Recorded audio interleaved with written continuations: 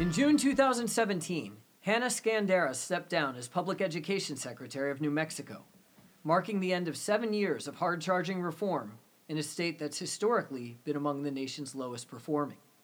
Her tenure was contentious throughout, starting with a debate about her qualifications for the position and ending with her signature reform, a new teacher evaluation system tied up in the courts. Amidst all that controversy, what will be Skandera's legacy? And what lessons do her successes and challenges hold for the next generation of reform leaders? I'm Marty West, editor of Education Next, and my guest today is Michael McShane, director of national research at EdChoice and author of a deep dive into Skandera's tenure in the Land of Enchantment that's available now at educationnext.org. Mike, welcome back to the EdNext podcast. Hey, thanks for having me. Great to be with you again. So Hannah Skandera was nominated to be Secretary of Public Education in New Mexico by Republican Governor Martinez shortly after Martinez's 2010 election, but that nomination wasn't actually confirmed by the state Senate until 2015. Why not, and what happened in the interim? Yeah, so from the outset, Hannah Skandera was a controversial nominee. So she came to the Land of Enchantment from Florida. She'd been working closely in the kind of ed reform space of Jeb Bush and other kind of similar right-of-center reformers that were popular at that time. And the folks in the Senate didn't like that she was being nominated, and they had the opportunity to block that. Now, they used a somewhat obscure constitutional provision. I guess in the New Mexico Constitution, it says that the Secretary of Education has to be an educator. And she did not have experience as an educator. And so they were able to use those kind of procedural grounds to hold it up. Now, this opposition didn't last forever. After a couple years, she was appointed in an interim basis and basically was just able to continue doing her job as if she had been confirmed. Eventually that wore down and she was confirmed, but she did have to work in a kind of acting capacity for the first couple years of her tenure. I believe her title was Secretary Designate for some of this period. Is that right? Yes.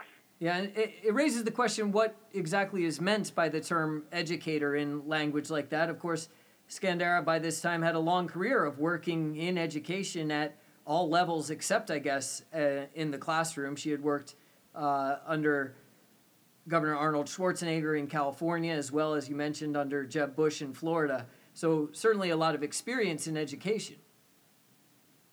Yeah, absolutely. I mean, if we perhaps want to look at the play more cynically, we might say that the folks who opposed her nomination were trying to find something, trying to find some way to disqualify her.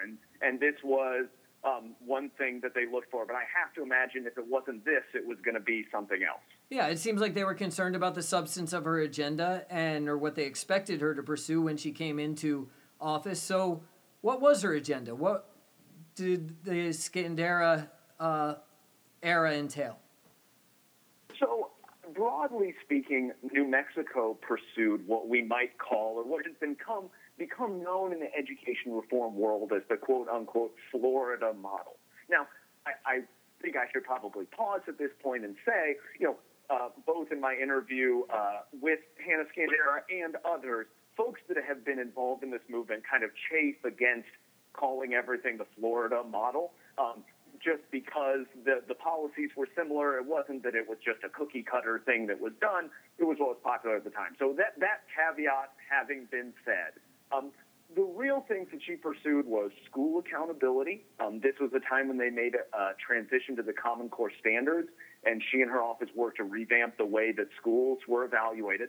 And the real centerpiece of the work that she did was a revamping of the state's teacher evaluation system that really kind of followed the broad outline of the Gates Measures of Effective Teaching Project, worked to include value-added measures of teachers and others, and aggressive stances around things like teacher absenteeism and others to evaluate teachers.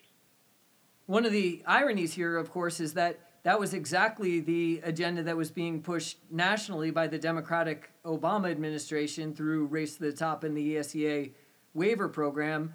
New Mexico was not, I believe, a race to the top state. So here you had a controversial Republican appointee carrying out an overhaul of teacher evaluation, but without the federal resources to make it more attractive. Yeah, absolutely. And fascinating, yes, the majority of the pushback in the legislature was actually from Democrats. So the sort of cross currents that New Mexico are really fascinating, right? Like what was going on at the national level versus what was going on there.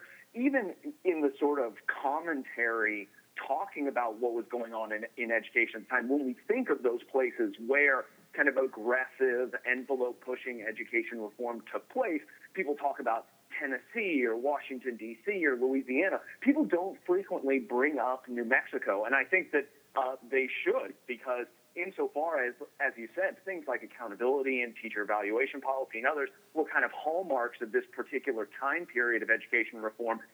New Mexico was responsible for about as, kind of fully articulated a vision of those policy areas as we saw anywhere in America.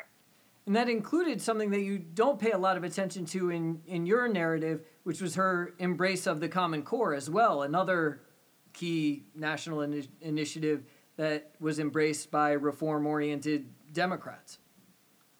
Yeah, absolutely. I mean, the way she described both the standards and the assessments that went with it was that her first task as the head of education for the state of New Mexico was truth-telling. So her argument is that for years and years before, leaders were not telling parents, taxpayers, families the truth about how poorly students were actually performing. There was a whole lot of kind of happy talk about what was going on, and someone needed to show up and say, hey, this isn't working as well as people thought that they were. So she thought highly of the Common Core standards and the assessments that were related to them, and thought could do the best job of, or do at least a good enough job of demonstrating the truth about how well or how poorly students were actually performing. And perhaps you could extend that truth-telling emphasis over to the design of the teacher evaluation system, which you described a bit earlier. In the article, you refer to data that show that New Mexico's system was really an outlier among all of the new state evaluation systems developed during this period in terms of actually identifying a substantial number of teachers as not up to standard.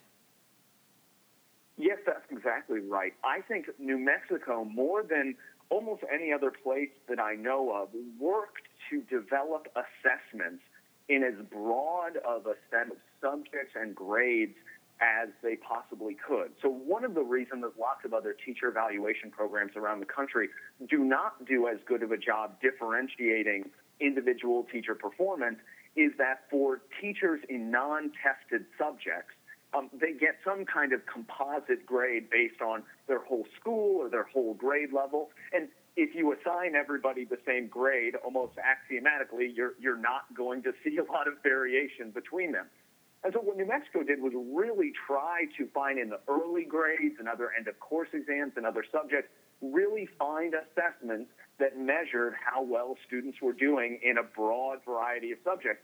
And therefore, they were able to create teacher evaluation systems that were able to give differentiated results for a much wider variety of teachers. And I think it's sort of, as you said, leading into the question, I mean, it speaks to that broader idea of truth-telling. So it's not just sort of glossing over things by giving everybody the same score, but working very hard to get sort of individualized assessment of as many subjects, as many students, as many teachers as possible.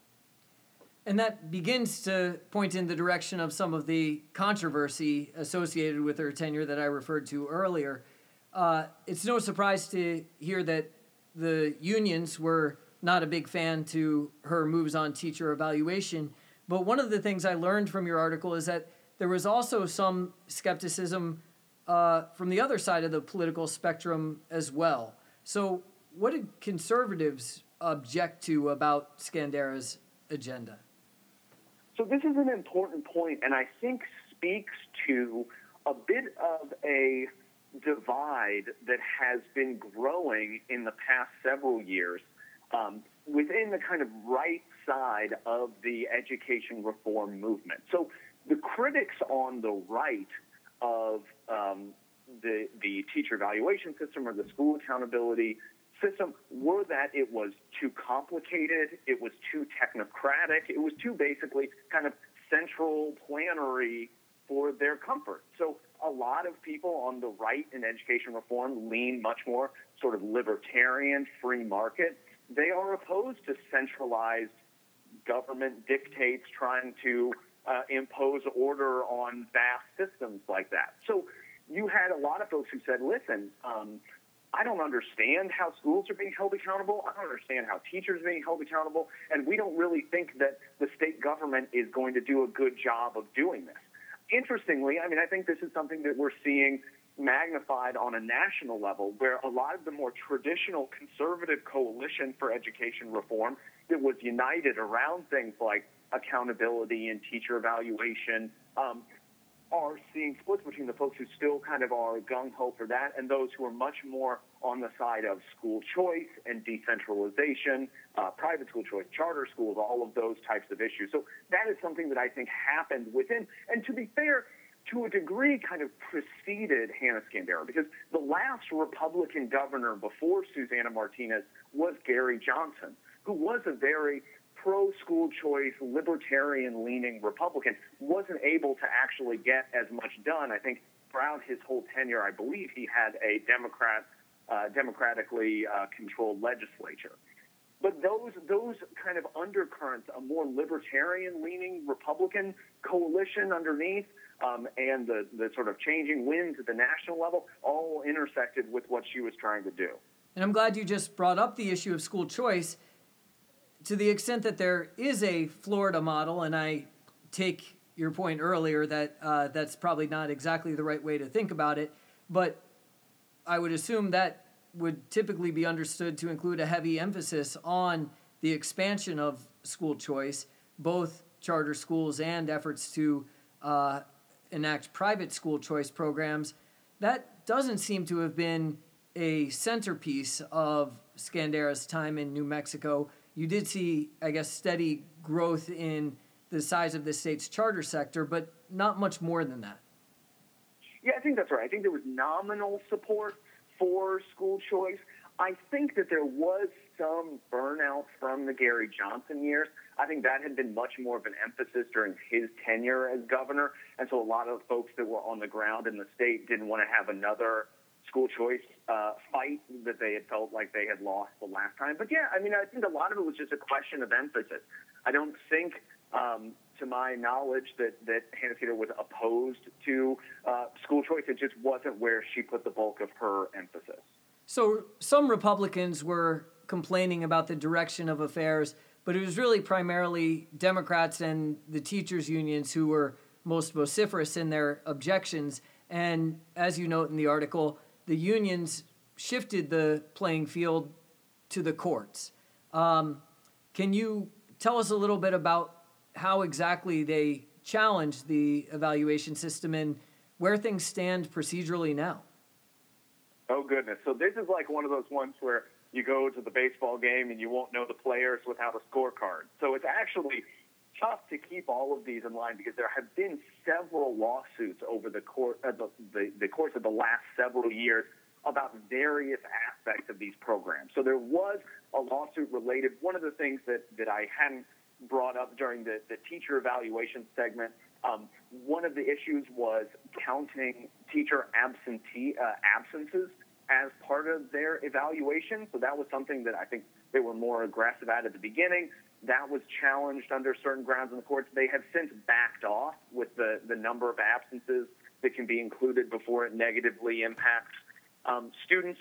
And then there have been other questions around the teacher evaluation system and the degree to which the state can dictate these things. So like the state can dictate the hiring and firing or the sort of censure of what should be sort of locally managed school systems. And at different times, these lawsuits have been combined and separated and put together. So the key issue between all of them was that back in 2015, there was an injunction put in place that says with the teacher teacher evaluation system, no consequences can be tied to it yet or now. The data can still be collected, the reports can be run, but consequential decisions cannot be made until the lawsuit is resolved. Perhaps not the worst possible outcome if that gives them time to refine the system, get used to it, and figure out how best to use the information. So this is a fascinating question, right? Because I think there's sort of two ways of looking at this. So one, which I think would be the more traditional interpretation, is saying, well, look, here's what the unions are able to do. They're able to block this. They're able to slow it down. They're able to prevent any real consequences from being attached to it. So even if they can't win in the legislature or the court of public opinion by grinding down the gears, they can't bring anything forward, and this is the union winning, even if they ultimately maybe don't win in the lawsuit.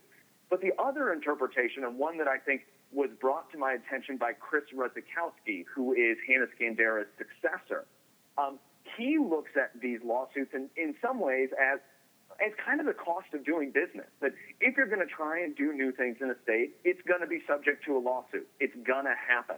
And while it's winding through the courts, they, in his argument, are making good faith efforts to address fundamentally what some of the concerns are. So giving more power back to local areas, making mid-course adjustments to things like the weight of value-added scores and to the weight of the days of absenteeism and all of those sorts of issues.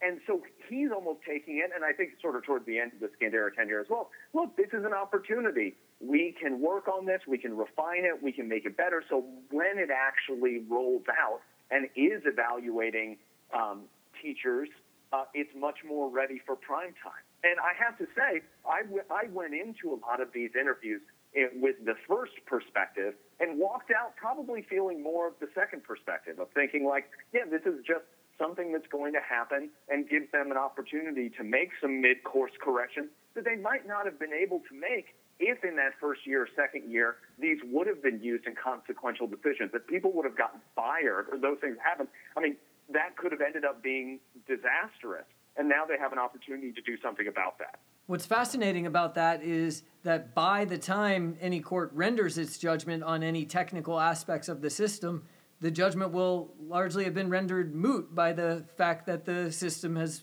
changed while the issue is in the court. I think that's exactly right. And there's a quotation from Chris Ruzikowski in there that sort of says, at the end of the day, as leaders move forward, they're going to have to make a decision. Is this something that we want to keep pursuing? We've been working on this. We've been refining it. We've been making mistakes and learning from them over the course of the last several years. Is this something that we want to abandon, or is this something that we want to continue doing? And as you might imagine, his money is on. They're going to say, look, we've invested time and energy into this. Let's try and make it work. So let's turn to trying to assess Skandera's legacy. And as you note in the article, it's very difficult to look at student outcomes when a leader steps out of office and use those in real time to render any confident judgments. Ultimately, the question comes down to what comes next, and that starts with her successor, someone you just mentioned. So who is Chris Ruzikowski? So he is an education official that previously worked in Delaware and has been a kind of working with Hannah Skandera from before he sort of took over, before she left. He has an academic pedigree from Stanford and other places. He's a really kind of similarly sharp, reform-minded education leader who appears to be, I think by all accounts, pursuing a pretty similar set of reforms and issues as his predecessor. So I think this is one of those cases where we've seen in a few places, I think we saw in Washington, D.C., kind of Michelle Rhee and then Kaya Henderson. We saw down in Louisiana, Paul Pastrick and then John White. This is one of the few examples where we're actually seeing some continuity of thought between multiple education leaders, even though I will say from a sort of political background, Hannah Scandura had almost always worked for Republicans, whereas Chris Rosakowski came much more from working with Democratic governors. So it could be similar policies, but different politics, which I think is also sort of something to throw into the mix of all of this. Presumably that is by design, because I believe New Mexico is heading into a gubernatorial election this year, and Martinez, the Republican, is not able to run because of term limits. This is a state that Hillary Clinton won in 2016 by a substantial margin. So there's good reason to expect that we may have a Democratic governor coming in. It seems like a governor would be more likely to stick with someone with Rosakowski's pedigree than Scandera's.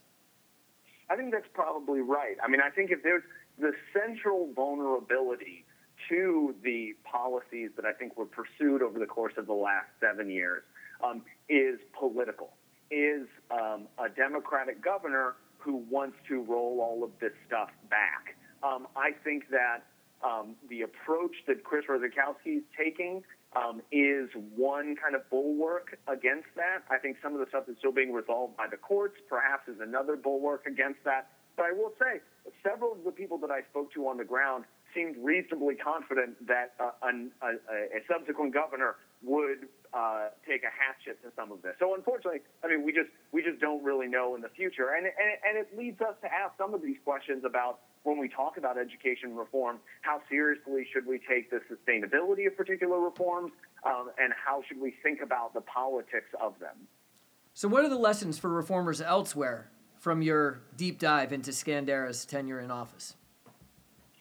So I think one of the lessons that we have to take, and I think this is something that she would admit was true, that when she came out of the gate, she described having to, any communication that she wanted to have with teachers or with a kind of ground level folks in education, she described having to play a game of telephone. So she had to go through superintendents and principals or administrators, and at any point, unions or other interest groups were able to interrupt that process.